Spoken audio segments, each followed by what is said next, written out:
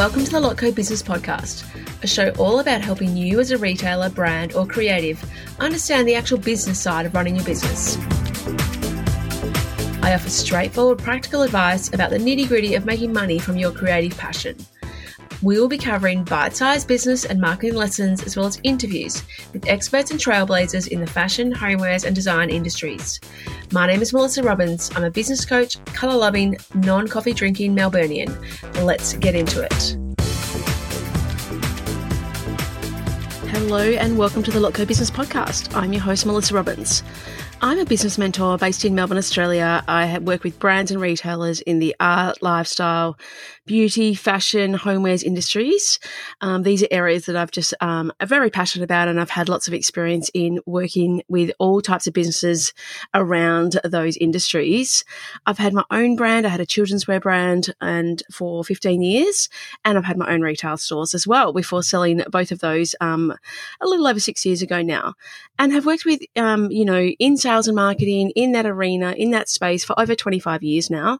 I love doing what I do and helping others build their business, understand how to run their business, especially lots of creatives, understand the actual product side of things, but not necessarily how to run their business and how to make it a profitable business.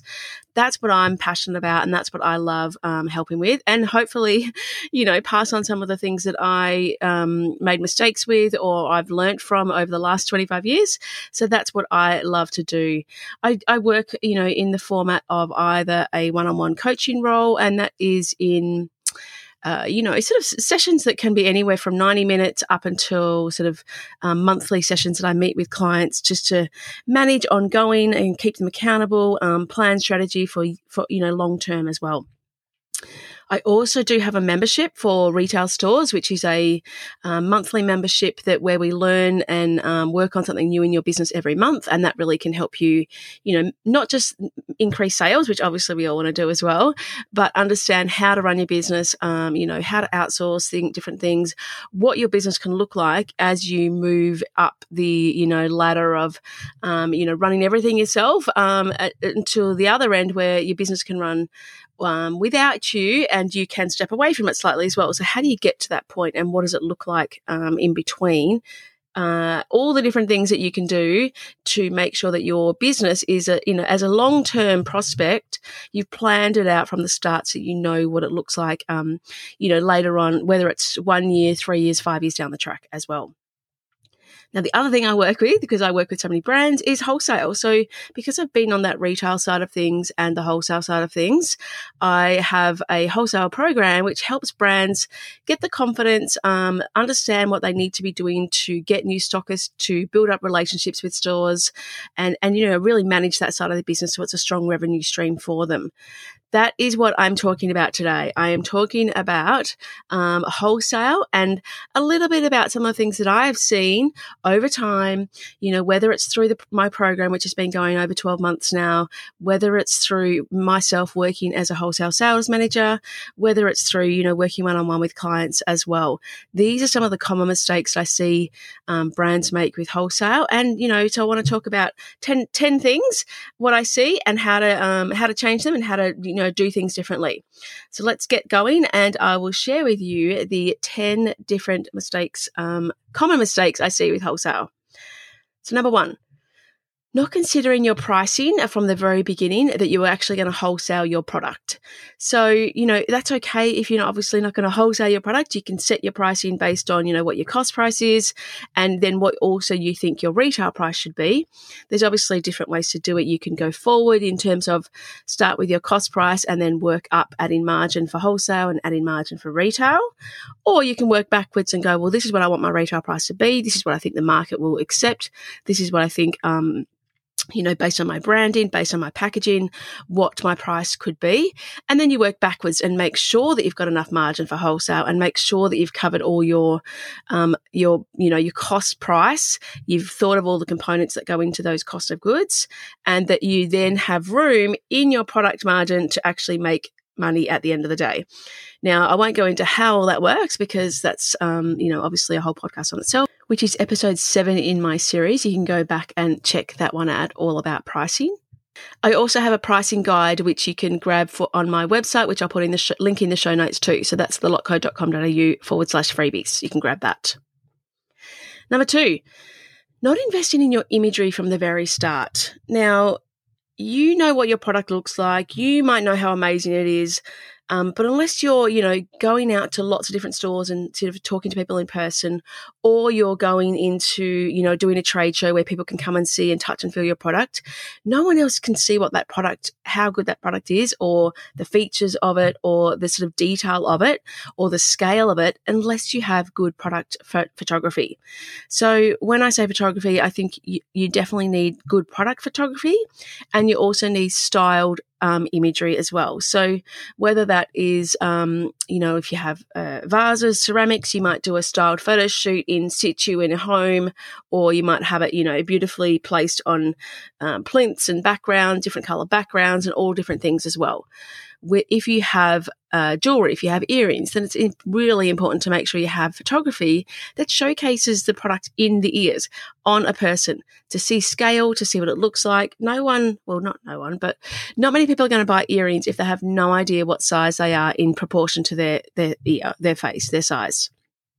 So really important to make sure that you invest in your imagery from the very start. And this obviously is a good return on investment, because whatever money you put into your photography, you should be getting back in sales, whether it's through retail sales on your website, or whether it's through wholesale sales by, sending out the information to your stockists. So investing in imagery is really important, and it must be product and styled photos. And then you should also always be trying to add more to your range as well, in terms of you should be trying to get user-generated content. You should be using brand ambassadors or influencers to try and get those real-life in-situ imagery. You want to get, let's say you have fashion, you want it to have it show it on real people, real bodies, not just, model sizes, or not just particular one-size model sizes. So really important to make sure you're always working on getting new imagery all the time and investing in that from the start. That's going to make a big difference to your sales. Number 3, this is where you approach stores and you throw spaghetti at the wall, and you just approach as many as possible. You might have favorite stores you want to be into, but you haven't really targeted your approach.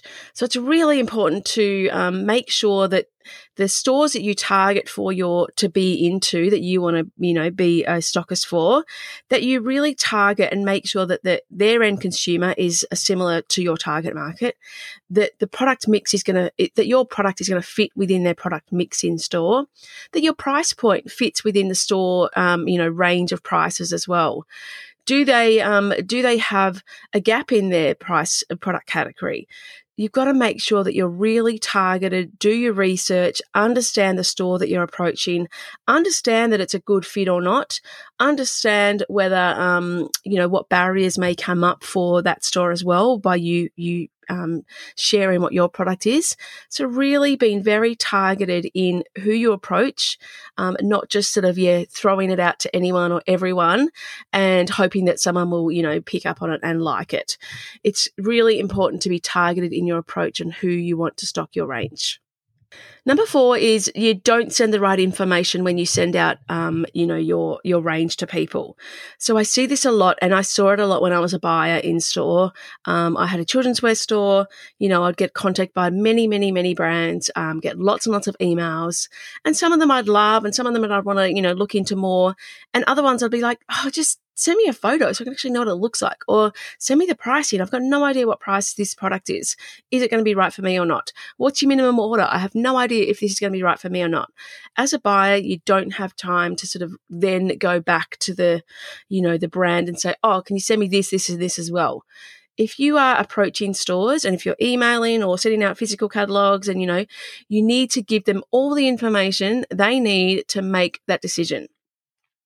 Whether that is, in your email that you send out, you have your RRPs, you have your, embed some imagery in there so you can actually see what the product is.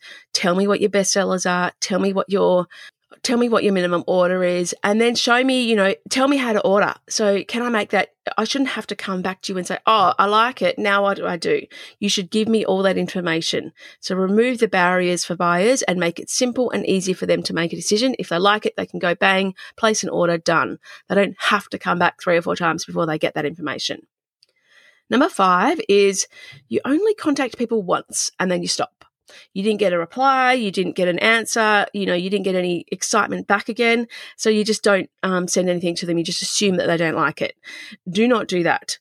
You need to approach people more than one time, and you don't give up after one time. And I'm not saying you stalk people and, send 4 emails in 1 week and make 7 phone calls. Definitely don't do that. But don't just contact once and then give up. You might send a couple of emails because buyers are busy. They might not see it, or they might have just been in the influx of all other emails that day. Send them a physical catalog, follow up on Instagram, do many things and have more than one point of contact or touch point with a brand, with a store if you're trying to get into a store. Sometimes it might take 1 month to get into a store. Other times it might take 2 years. If you listen to my podcast with Jackie from Nest and Barrow, she talks about that she says, one jewelry brand, it took 1.5 years before she got it into store, but the agent or the owner, just persisted. And Jackie never said no. So unless you get a no, then assume that you should keep contacting and just sort of follow up if you haven't heard back. Number 6 is that you don't have any sort of sample or physical catalog to send to your potential stores.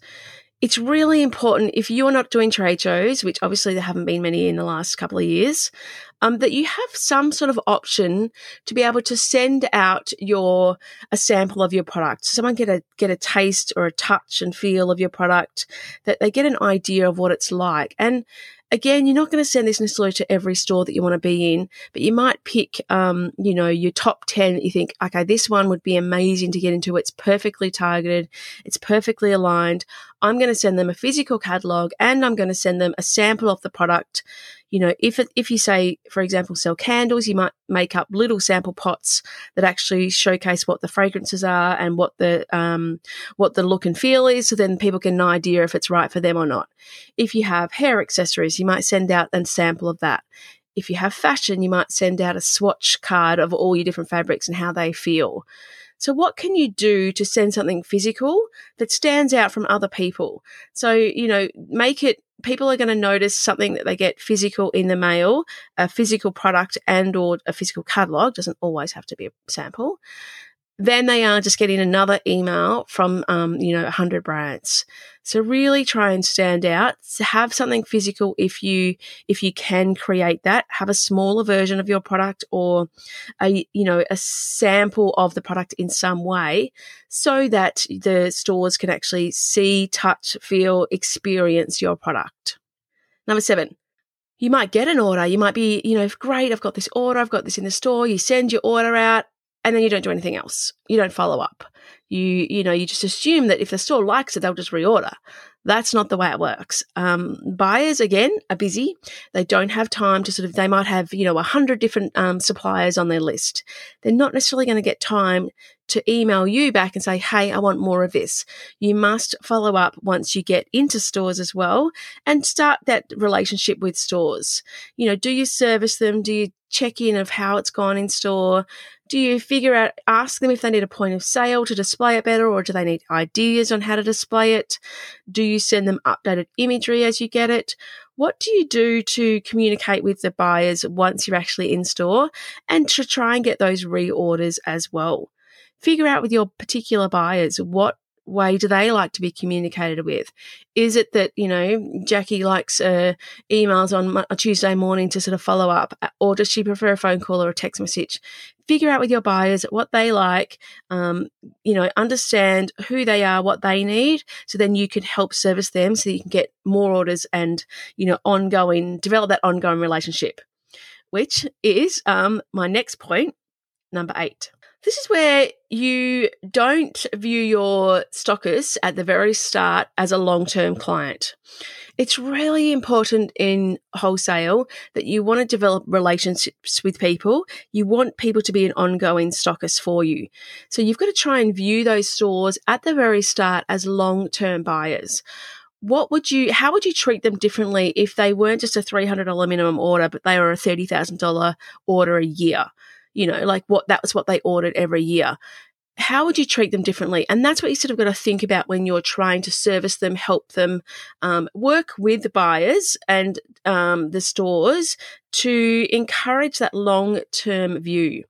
Now, the LTV, which is the lifetime value of that customer, it's really important to know what that is. So then you can also figure out what sort of things you should invest in to get customers as well.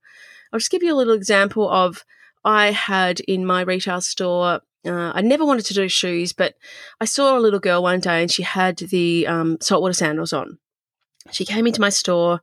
I loved them. I asked the mum where these sandals were from, and they were saltwater sandals. I thought, I don't really want to do shoes, but maybe I should try them out because they're pretty cool.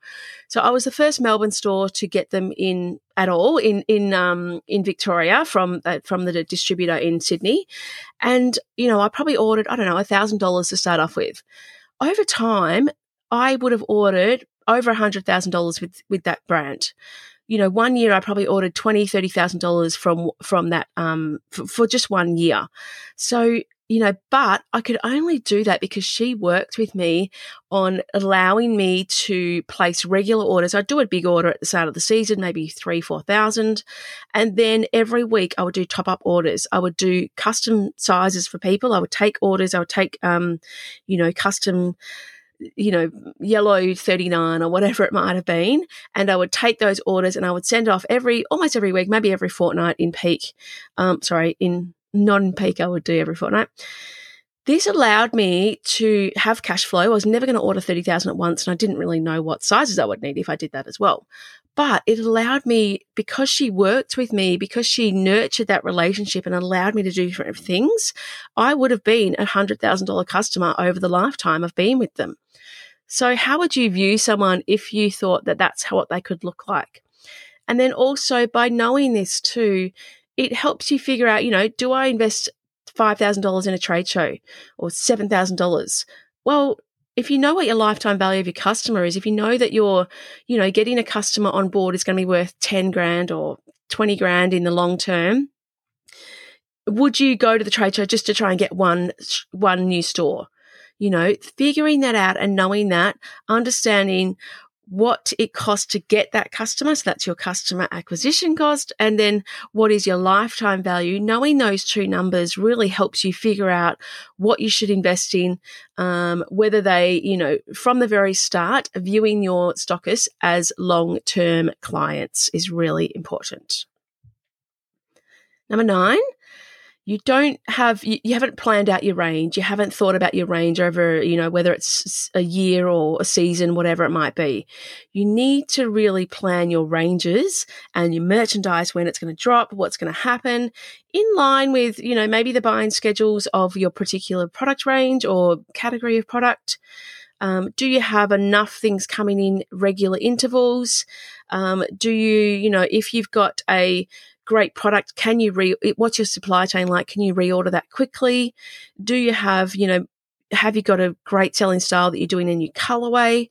How have you planned out your range so that there's enough pieces in there for clients, for your stockers to buy? If you've got, let's say that you've got, you've got fashion. One of the brands I worked with a number of years ago now, they had beautiful fashion, but they just didn't think about their range and their pieces. And it was all very one look in terms of the color palette was all very similar. So if I didn't like that color palette, there was nothing for me to buy as a buyer.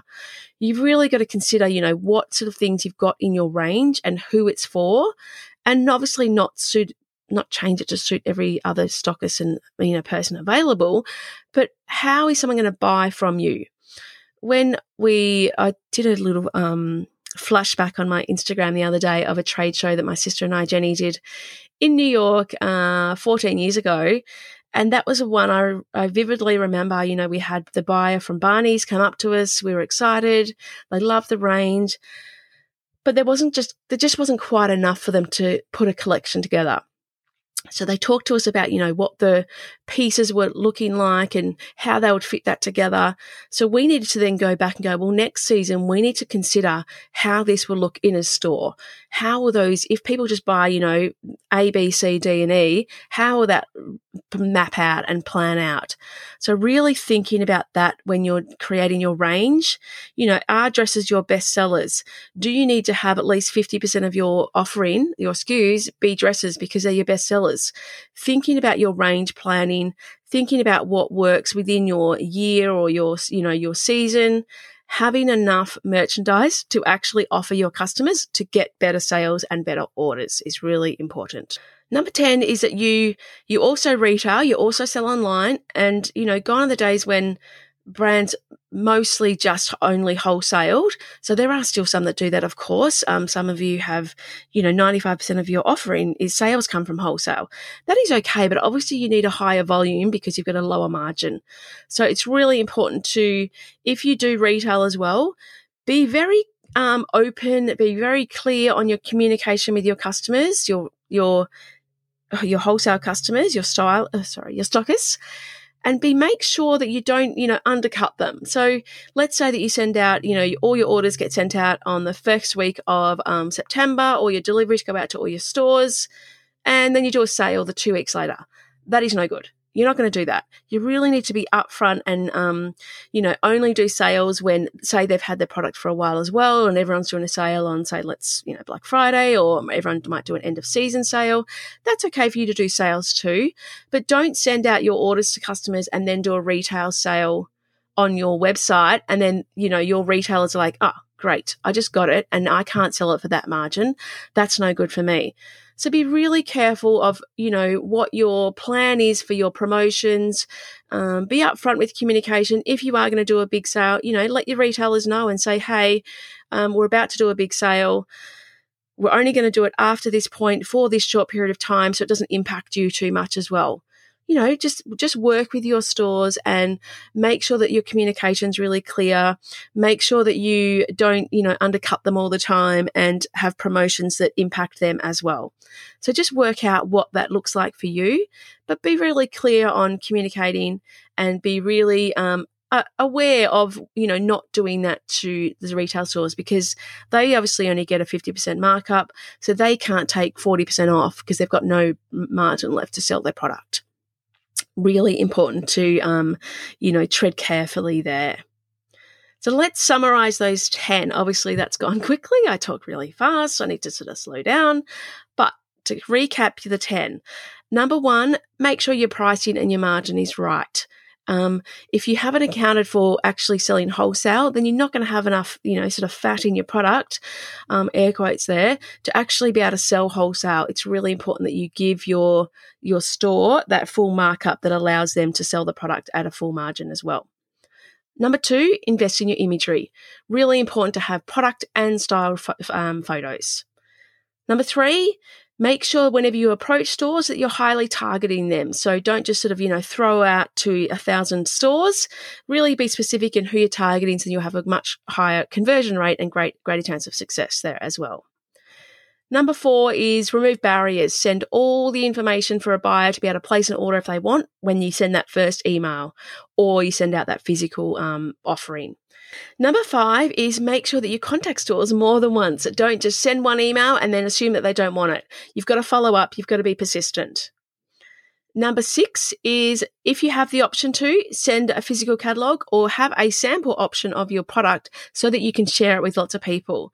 This one I wanted to touch on actually as well. I just had got a brand who is has got an amazing glitter sunscreen.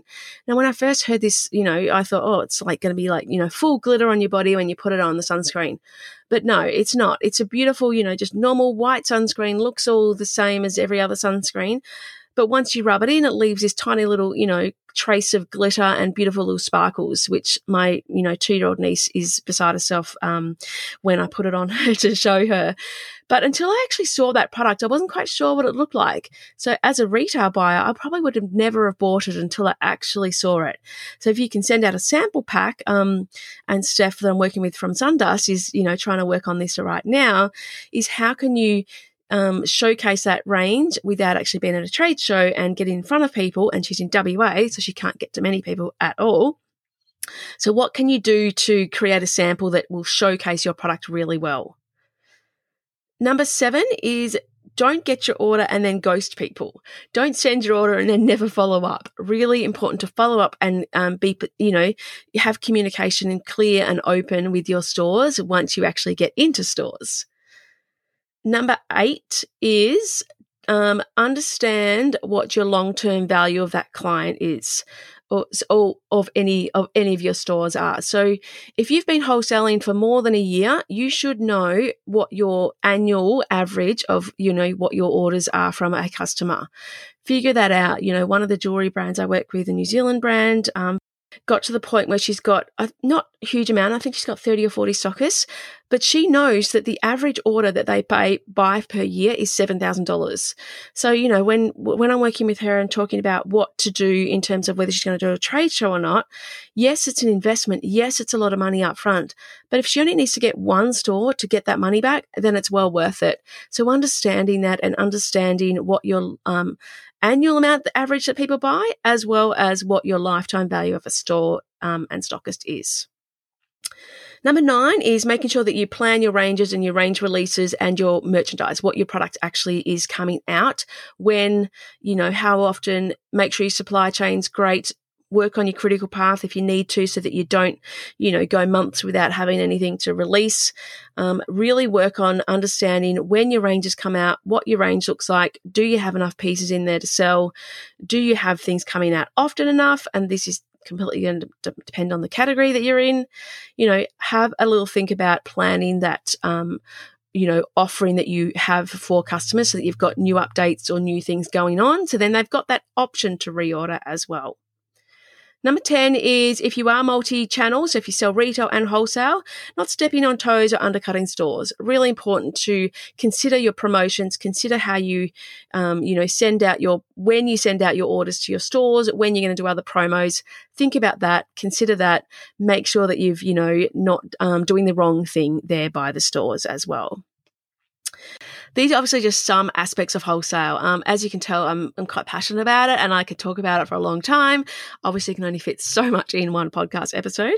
But I just wanted to touch on these 10 common mistakes, because I think if everyone can sort of have a little think about, which one of these you might be doing or which one you can improve on, that can make a big difference to your overall sales and overall bottom line, when you actually can get a profit at the end of the day, which is what I want to work on with clients, to always think about that at the end of the day. Because you can have all the sales in the world, but if you actually haven't got any profit left over, what's the point in doing all of the work that you have to do to run a small business? It's really important to make sure that you've thought about all these different things. If you want to dive a bit deeper and find out more about wholesale, I do have the program that I run, which is called Transform Your Wholesale. And then also I have on my website 10 tips for wholesale and a pricing guide. So grab those from thelotco.com.au/freebies. And I will link everything in the show notes also for you. Thank you so much, and I really hope that you got something out of this episode, and I would love it if you could leave a review for me or screenshot, you're listening to the episode and what you took out of it. I look forward to speaking with you soon, and I will catch you next time.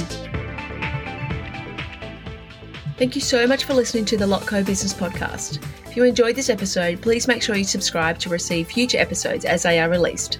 And I'd be so grateful for a review on Apple Podcast. If you would like a copy of the show notes or any of the links mentioned today, please jump onto my website at thelotco.com.au/podcast. Have an amazing week, and I look forward to chatting to you again soon.